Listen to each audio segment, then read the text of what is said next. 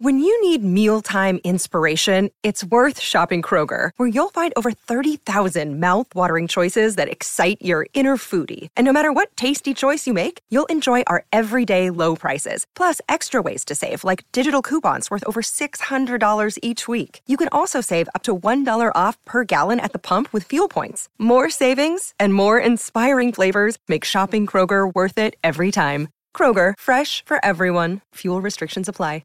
Welcome back to the Art of Charm podcast. I'm AJ. And I'm Johnny.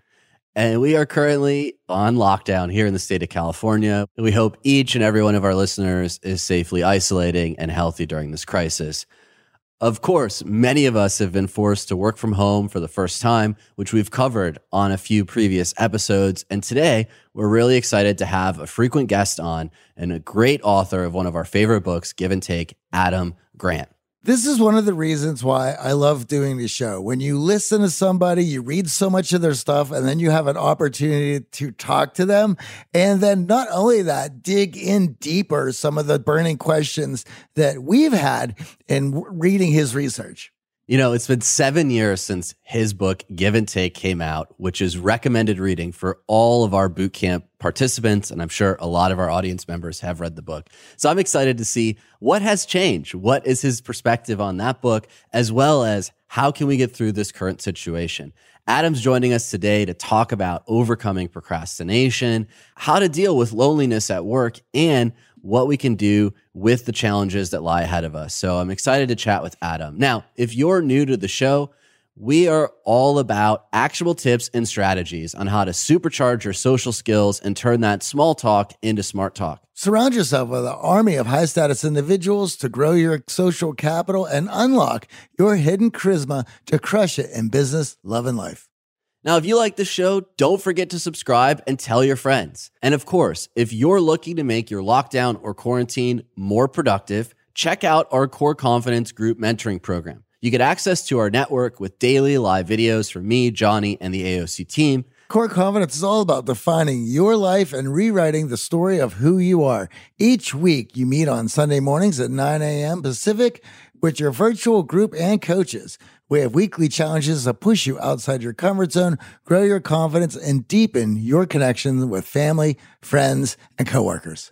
And every mission is coronavirus quarantine friendly, so you don't even have to put yourself in danger while this is going on. We cover topics like dealing with negative emotions, defining your values, living in the present moment, identifying your limiting beliefs, and achieving crystal clear goals. Now join a group of supportive and like-minded Art of Charm listeners to bond and grow during this crisis. Expand your network and connect virtually to reach your true potential. Our next group kicks off April 26th at 9 a.m. Pacific. We're accepting applications now with limited seats left. To learn more and apply today, head on over to theartofcharm.com/core.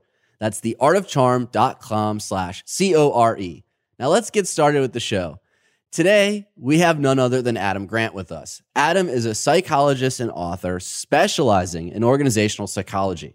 He's the author of many great books, Give and Take, Originals, and he even co-authored Option B with Facebook's Sheryl Sandberg. Adam is a professor at the Wharton School of Business at the University of Pennsylvania, where he received his tenure at the young age of 28. He's also the host of a great podcast called Work Life, and this is his third time on our show. Welcome to the show, Adam. So good to have you back. So obviously, as an organizational psychologist, there's a lot to think about and deal with when it comes to all of us now working from home, being quarantined. Really, our lives changed rather dramatically, many of us unplanned even. What are your thoughts, obviously, in this environment with the coronavirus? Well, I've been calling for more companies to allow flex time and make it easy for people to work from home for a few years now. And I was especially convinced after there was this great call center experiment where people were randomly assigned to have a chance to do their call center jobs from home. And their productivity went up by 13%. The odds of quitting in the next 6 months dropped in half. Wow. And I looked at that and said, okay, what's driving that? Well, one thing might be they're just saving time, like they don't have to commute or get dressed. But another factor is they really appreciate the autonomy they're being given. And, it's a signal of trust from their employer that creates loyalty. They're more motivated. And then, of course, there's also the flexibility to work when they want and when it's productive for them. And if you stop there, this sounds really great. What I didn't anticipate that we're all dealing with now is, one, we're not doing this by choice. We're all now forced to work from home. And so I think that sense of autonomy is lost. Two, many of us have our kids at home too. And it's a lot harder to plan schedules trying to coordinate multiple. And so I think this is a much more difficult work from home experiment than what most companies have ever run or dealt with before. And to go along with that, I think it's also, and at least in AJ and I's experience in dealing with some of the young kids and interns and employees that we had who've worked from home, there has always been those people who seem to relish it and work really well. And for those people who just sort of fall apart in that environment because it is new and that environment leads to certain habits and decisions that are not going to lead you to be very productive. I think this is a lot easier obviously for introverts, for people who are comfortable working independently, for people who love to be surrounded by people or community. This has been a lot harder.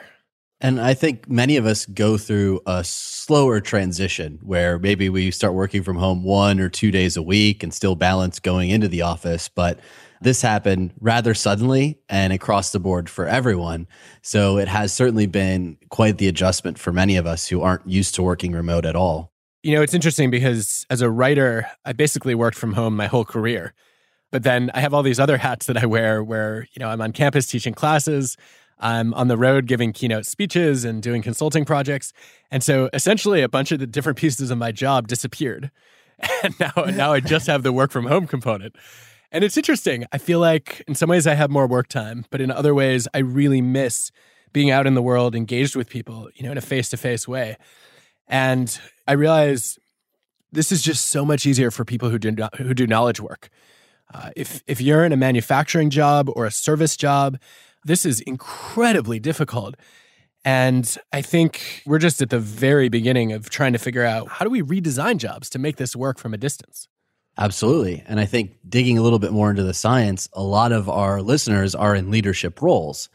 And management through remote work is a lot different than in-person work. And what does your experience in the science tell us about being an effective leader when your team is dispersed and not on site? All right, AJ, I'm going to shock you here. Are you ready for this?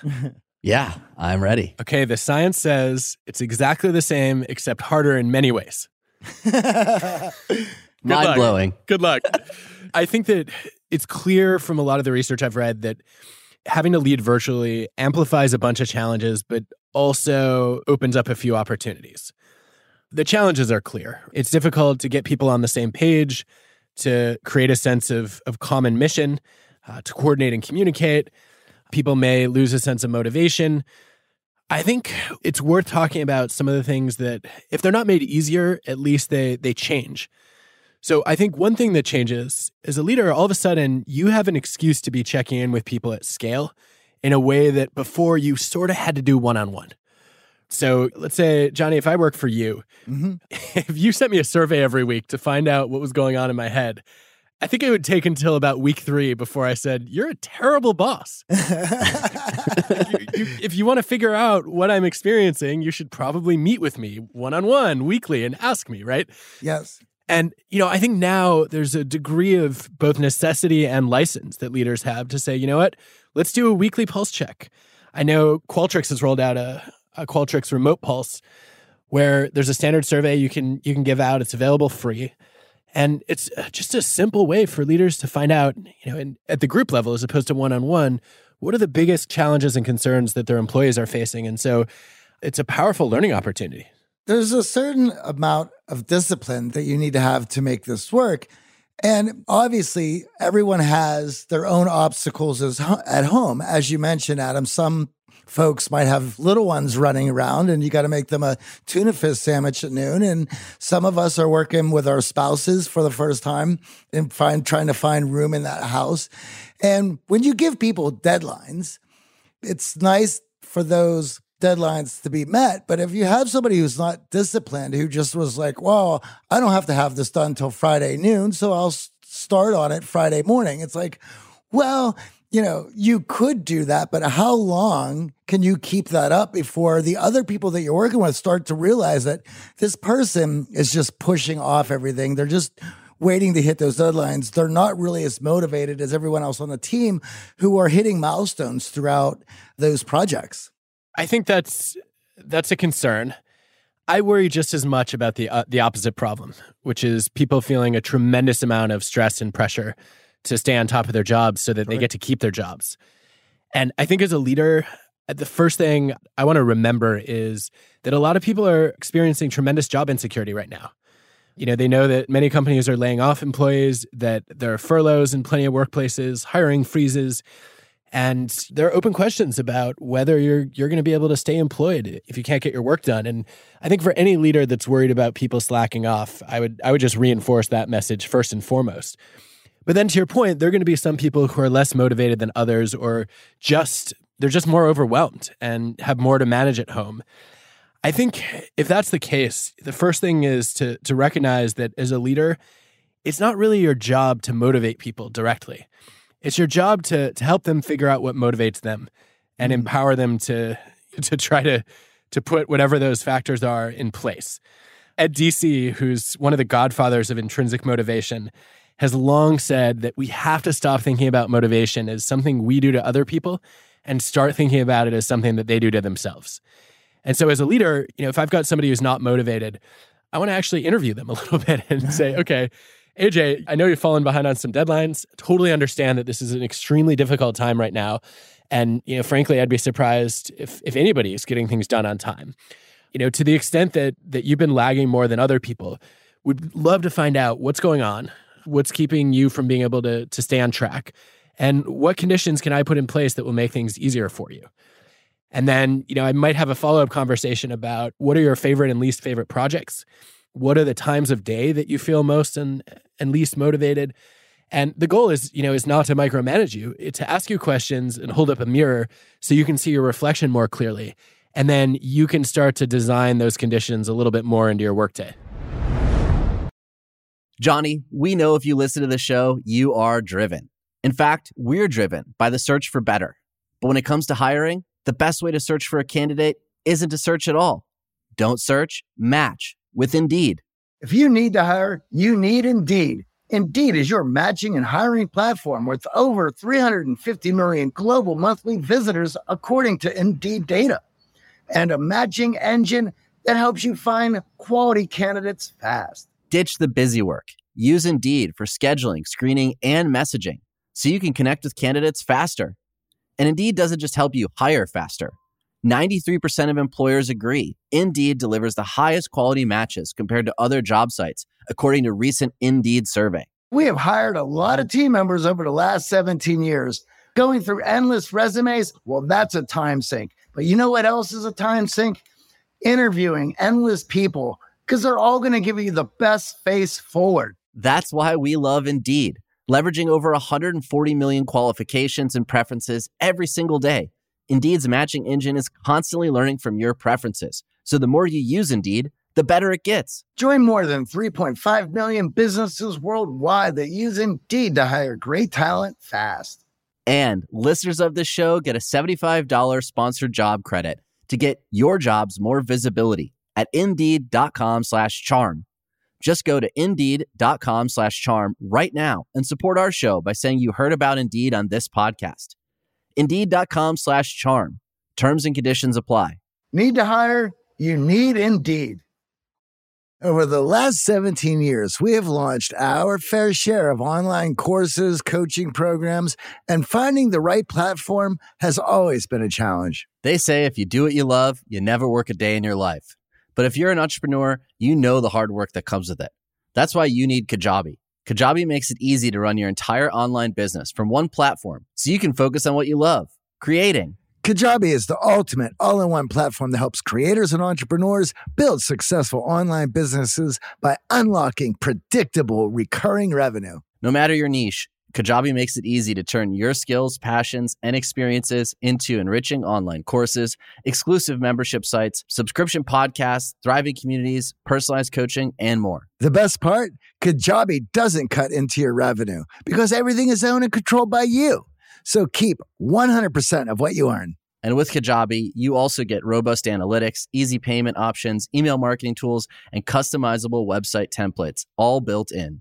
You don't even need a huge audience to make sustainable income. There are thousands of creators on Kajabi making 6 and 7 figures with less than 50,000 followers. Right now, Kajabi is offering a free 30-day trial to start your business if you go to kajabi.com/charm. That's KAJABI.com/charm. Go to kajabi.com/charm and join the creators and entrepreneurs who have made over $7 billion. And I think for a lot of us in leadership positions, we're also not thinking about what this isolation is doing to our team members and their loneliness factor.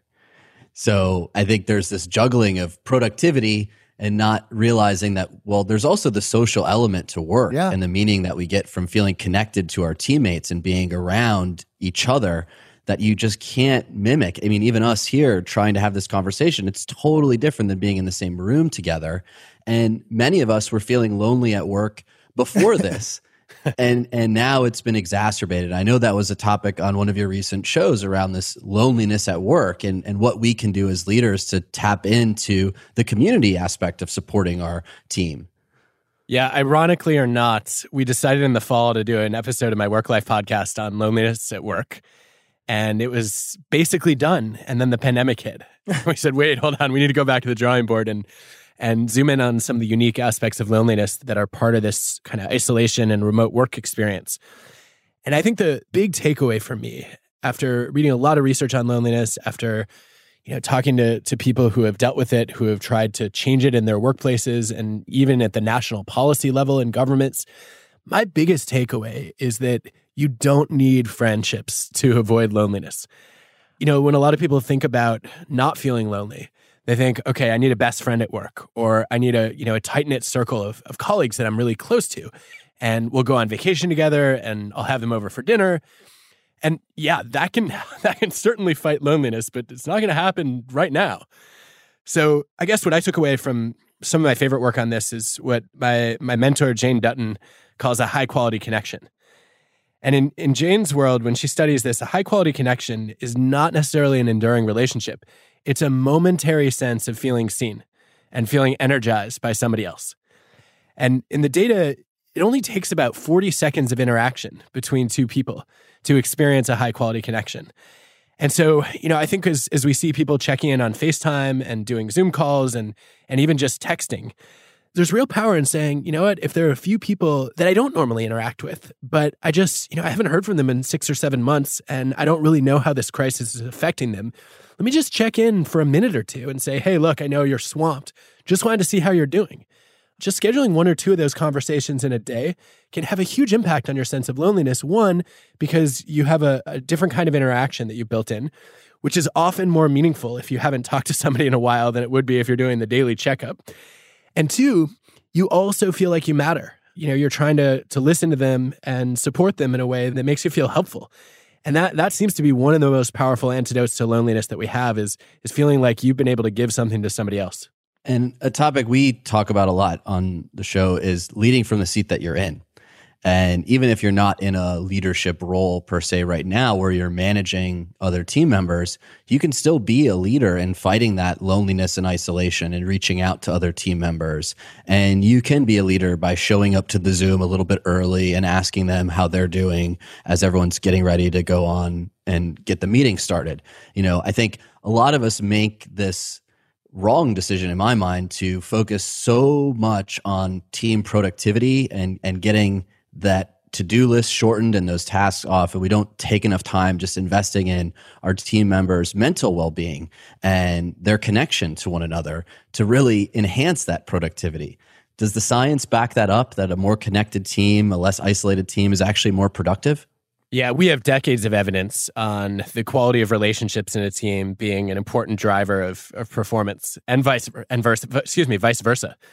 So when a team underperforms, relationships and connections often suffer, and that can become a vicious cycle over time.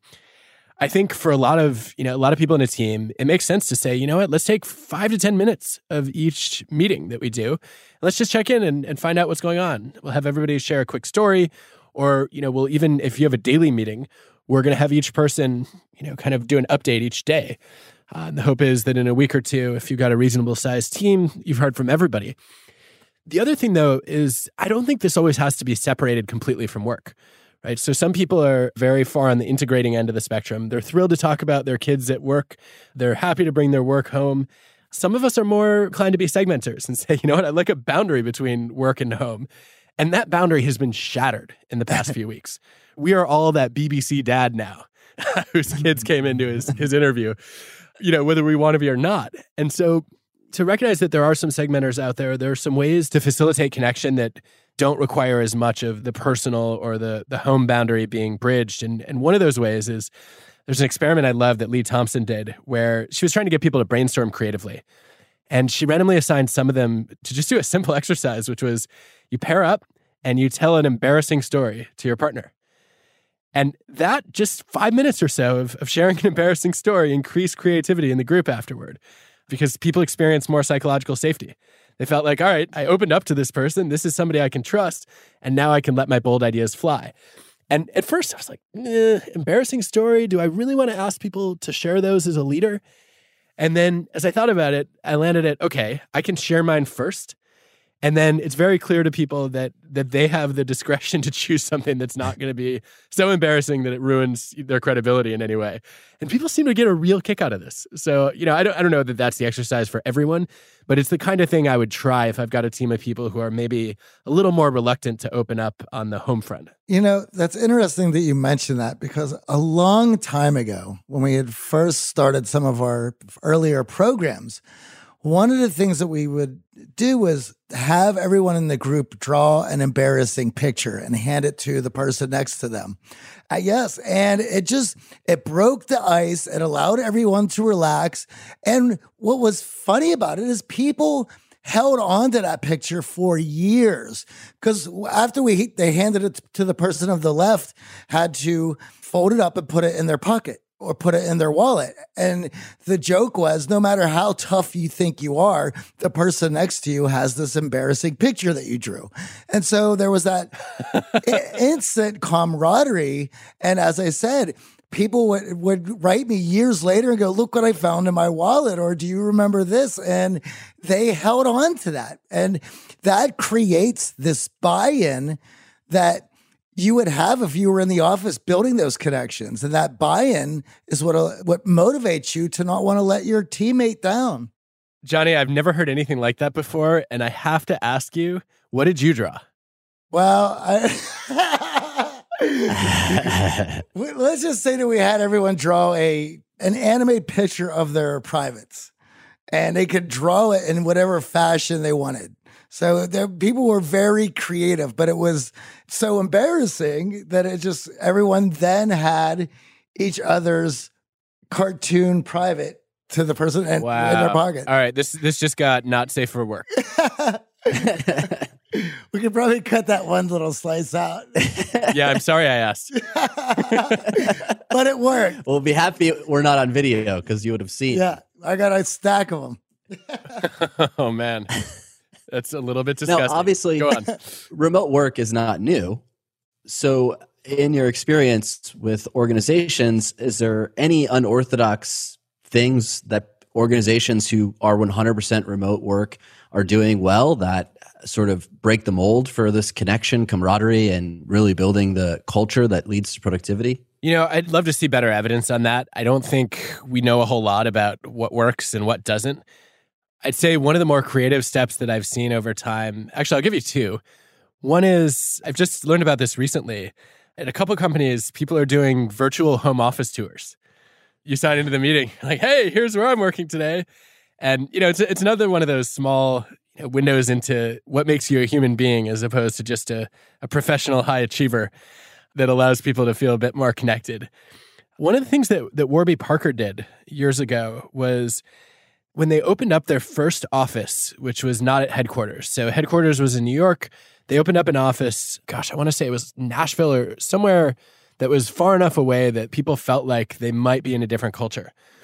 And they decided that one of the ways they were going to facilitate connection was they would turn on a webcam in both offices and just leave it on so that you could see your coworkers in the other place. And I thought that was so interesting because people would, they'd sometimes on their lunch break, they'd just walk by and wave to the camera. They'd meet people on the other end.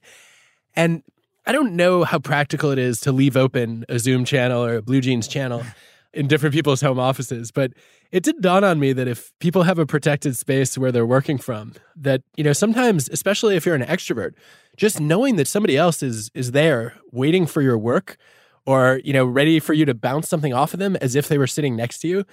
I think it's a mistake that in a lot of places we're only using these virtual technologies when we have a meeting, as opposed to saying, we could be connected throughout the day to the people that we normally sit right next to. And there is some evidence to back this up if you do it well anyway.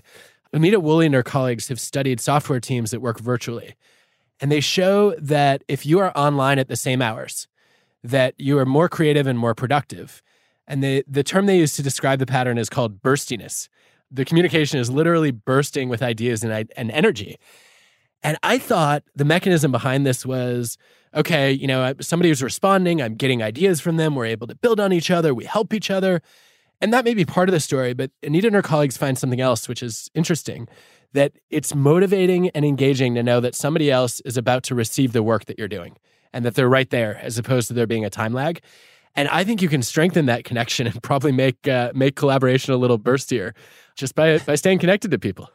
Well, I remember we did a Creative Live a few years ago, and we were up in their lunchroom in San Francisco, and they had exactly that. They had webcams in all the break rooms across all their offices, and anyone on their break could walk to the camera. We were waving to people in New York and vice versa. And I thought it was just such a unique perspective to connect completely remote workplaces with the team that's in another time zone who probably isn't on lunch, but they were popping in around lunchtime just to say hi to all their friends in San Francisco and vice versa, which I definitely felt even more connected with people that I had never met before in the New York office just by being able to see their lunchroom and what life was like for them on another coast. Wow. I think that's exactly the kind of step that would be helpful for a lot of people. I don't know that it's for me as an introvert, but I'll recommend it to anyone who's missing that sense of connection. What I have also found a few people doing now is they're struggling themselves with procrastination. And I'd love to unpack the science of this as well. And one of the things is they're doing these group 1 hour Zoom sessions where we work together. So you hop into Zoom, there's really no interaction between one another, and you get to see each other working, and you kind of feed off that energy like you would if you were in your cubicle in a normal 9-to-5 situation where you see someone else working next to you, you're like, hey, I'm going to buzz through my work. Instead of in this environment now where we really are even more distracted. You think about when we weren't all working from home. Well, it would certainly rub your boss the wrong way if you were sitting on your phone checking Instagram through the whole meeting. I'm sorry, what were you saying, AJ? I wasn't paying attention. Sorry. I'm shocked, right? Here in this Zoom, I'm shocked that we're not. And we're distracted. We got notifications flying on our computers. We got all of this stuff going on that's pulling our attention away. And of course, procrastination is creeping in. So from a productivity standpoint, as someone who wants to battle back procrastination, what does the science say? What are the best strategies for us to win that procrastination battle while we work from home? I think you've already hit on one of the most effective steps, which is to interact with someone who's productive. There's a Dylan Miner study where if you randomly end up sitting next to someone who's highly productive, your own productivity spikes by about 10%.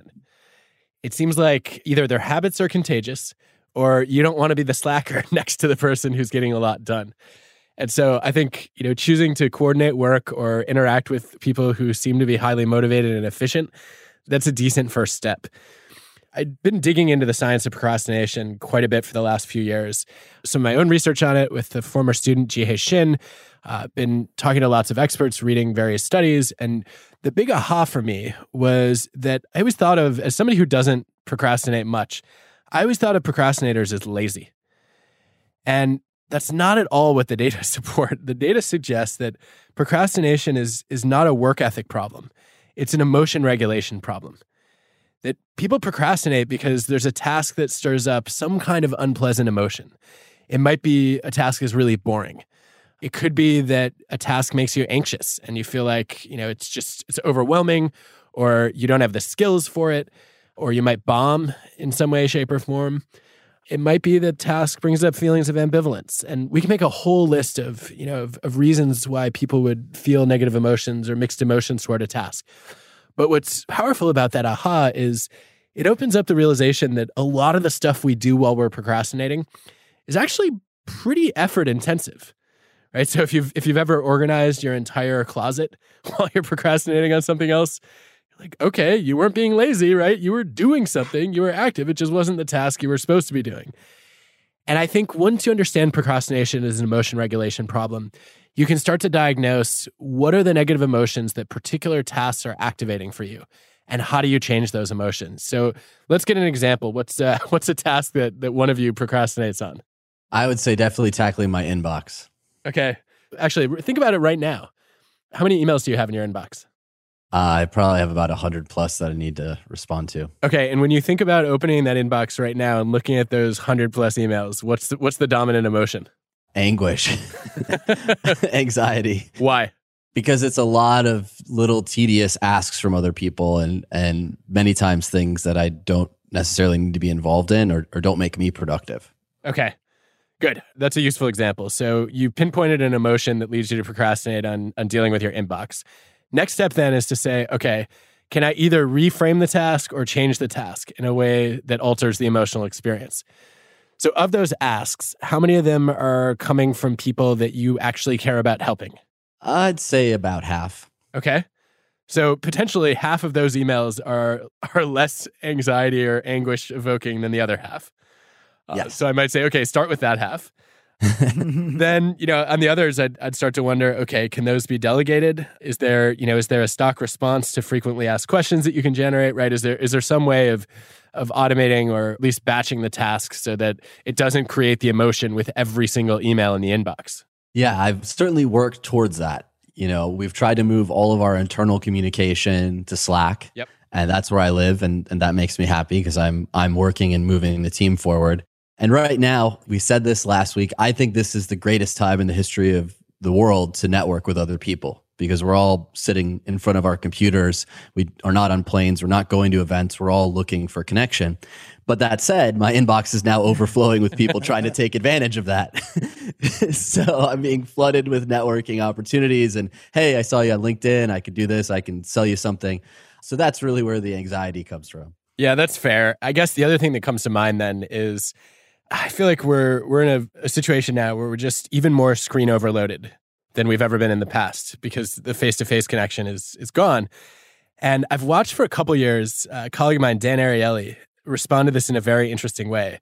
So Dan's a behavioral economist. He spends a lot of his time, thinking about how to manage things that we do inefficiently and trade-offs between different projects and behaviors. And what Dan will often do is you send him an email and you don't hear back for a day or two and you're thinking, wow, Dan's really slacking these days.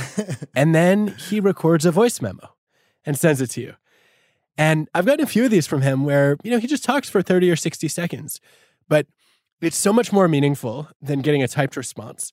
And it took him less time than, sitting there trying to craft the perfect email response.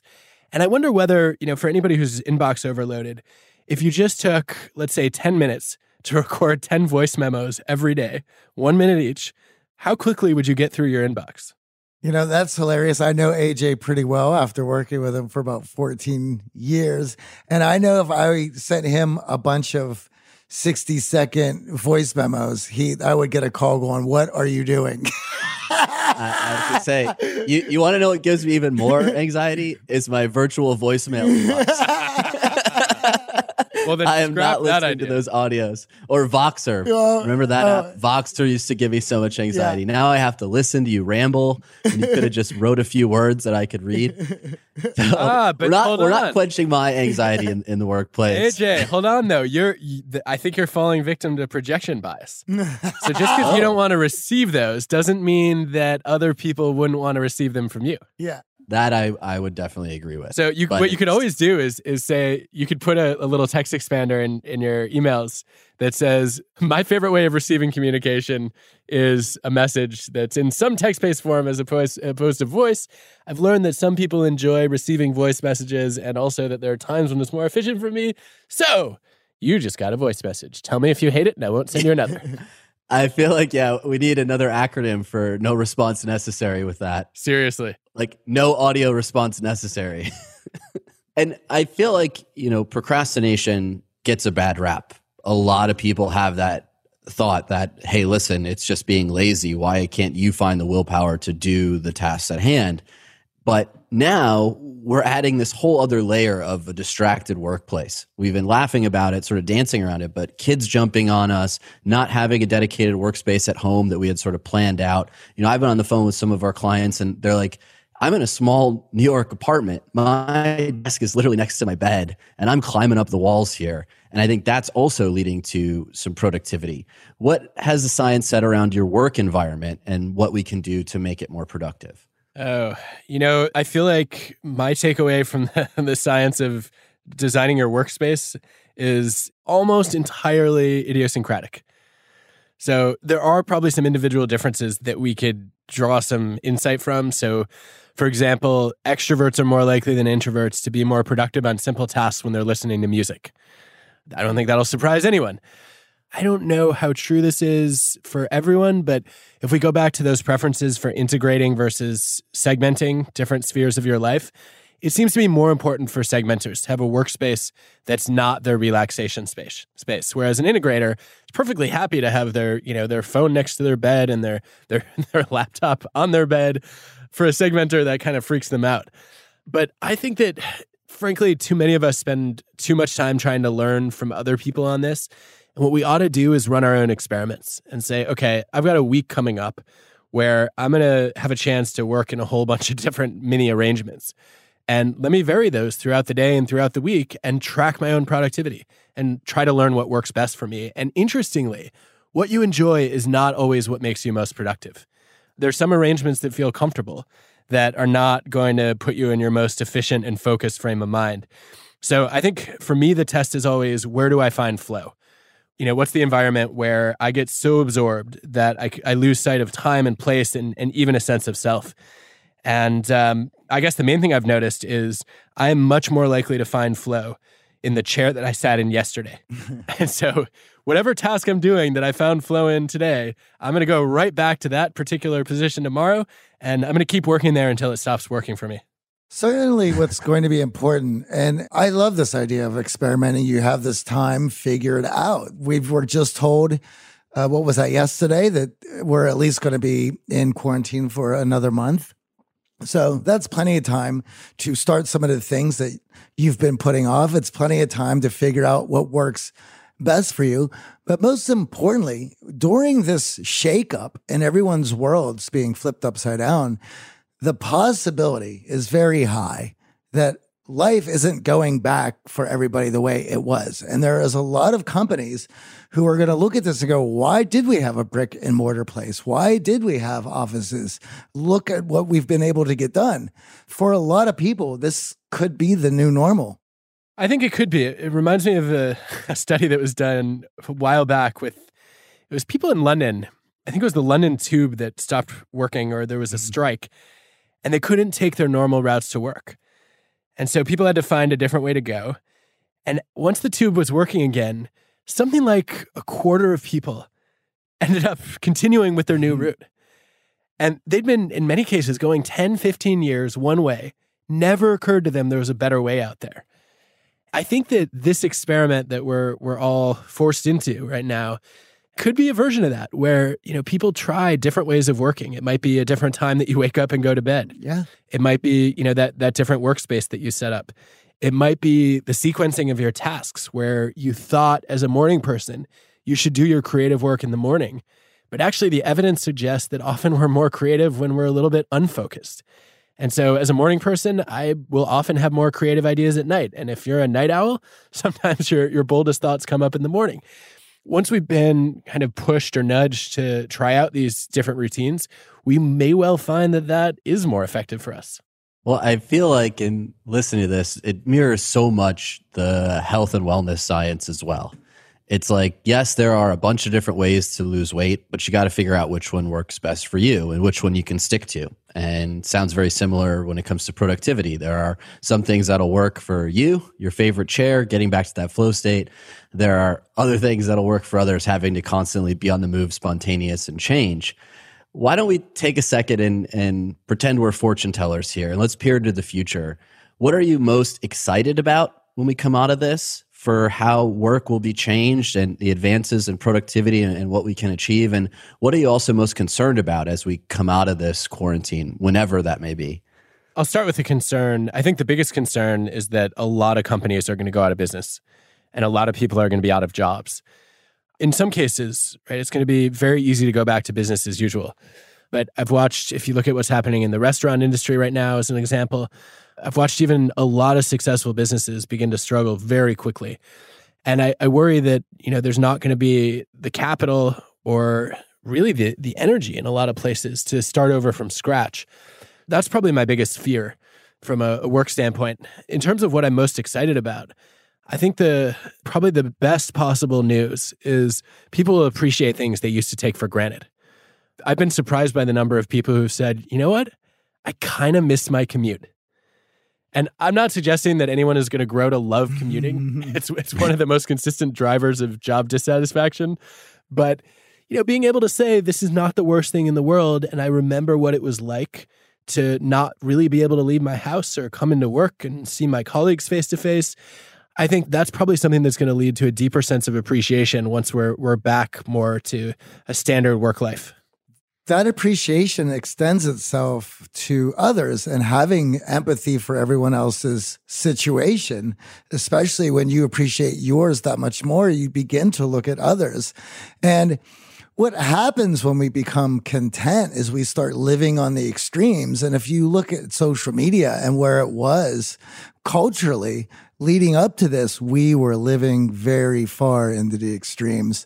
And this turning everyone's worlds upside down puts everyone in a position to think about what is actually important and what really matters. And certainly coming out of this, that appreciation that you mentioned is going to be dear. And my hopes is that it extends to others as well, our appreciation for others in our situation. I hope so too. I think we've known for a while that one of the ways people find gratitude is imagining how things could be worse. And the problem with that is, for a lot of people in daily life, that counterfactual it's not that salient. You don't walk around thinking, you know what? I'm lucky I can walk out of my house today. And I think this is the kind of seismic event that make those memories much more accessible than they ever would have been otherwise.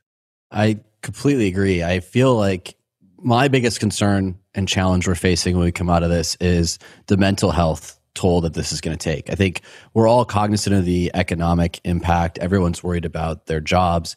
But even when we return back to quote unquote normal, there is going to be this isolation and emotional toll that it's taken on us, and our distrust of one another. Am I going to get the virus by going into the store, by interacting with people? Should I just get delivery? Should I not interact? Should I be more isolated to stay safe? I don't think that's just going to dissipate when the rate of infection slows and we come out the other side. I think there's going to be those fears that are exacerbated, and I hope that our leaders don't use them to their advantage to drive wedges between us even further. Certainly, in situations where we're nervous about getting an invisible virus, we're not quite sure who has it. Even if you are asymptomatic, we're now hearing that you can transmit it. So I think that fear is going to permeate and continue to permeate even when we do come out of isolation. And I'm nervous about how that's going to impact those businesses that rely on the social aspect. Yes, there are some businesses that can shift to completely remote, but like you said, there are some jobs that will just not come back as fast as we hope because founders won't have the energy or the capital to sink back into restarting, whether that's a restaurant or a store. Wherever those social components of business and commerce intersect, they have been upended arguably forever from this moment. Yeah, I think that's exactly right. And look, there's an old saying that it's hard to predict the future and historians can't even predict the past. And so I'm not one to try to forecast what's going to happen moving forward, but I think this is something we all need to brace ourselves for.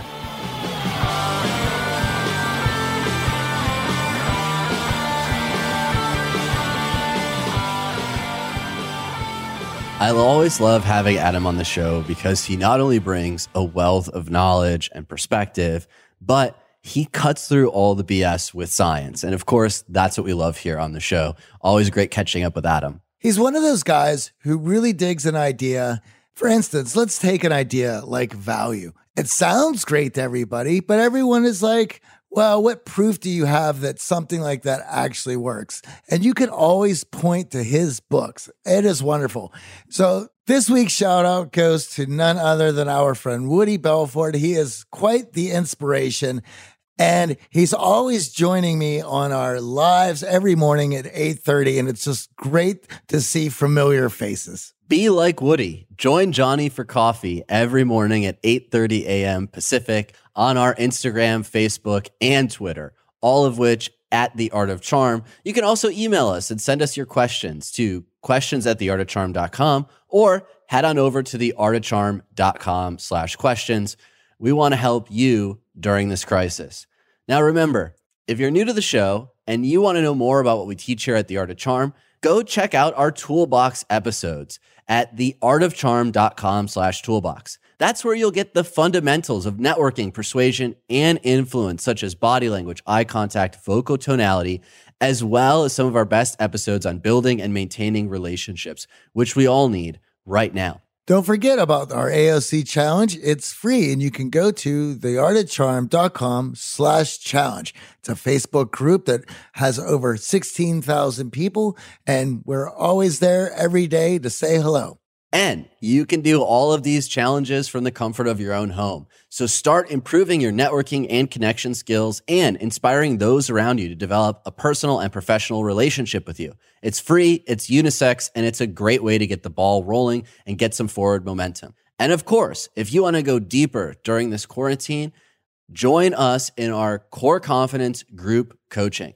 Zoom sessions every week with your group and Coach Michael, who's been a guest on this show, as well as me and Johnny, where we focus on building out your beliefs, redefining your story of who you are, and helping you live in the present moment to achieve those crystal clear goals. Join a group of supportive and like-minded Art of Charm listeners to bond and grow during this crisis. To learn more, apply today. Head on over to theartofcharm.com/core. That's theartofcharm.com/CORE. Now stay tuned. We're going to be dropping part 2 of this great conversation with Adam a little later this week. Also, could you do us and the entire Art of Charm team a big favor? Head on over to iTunes and rate and review this podcast. It would really mean the world to us.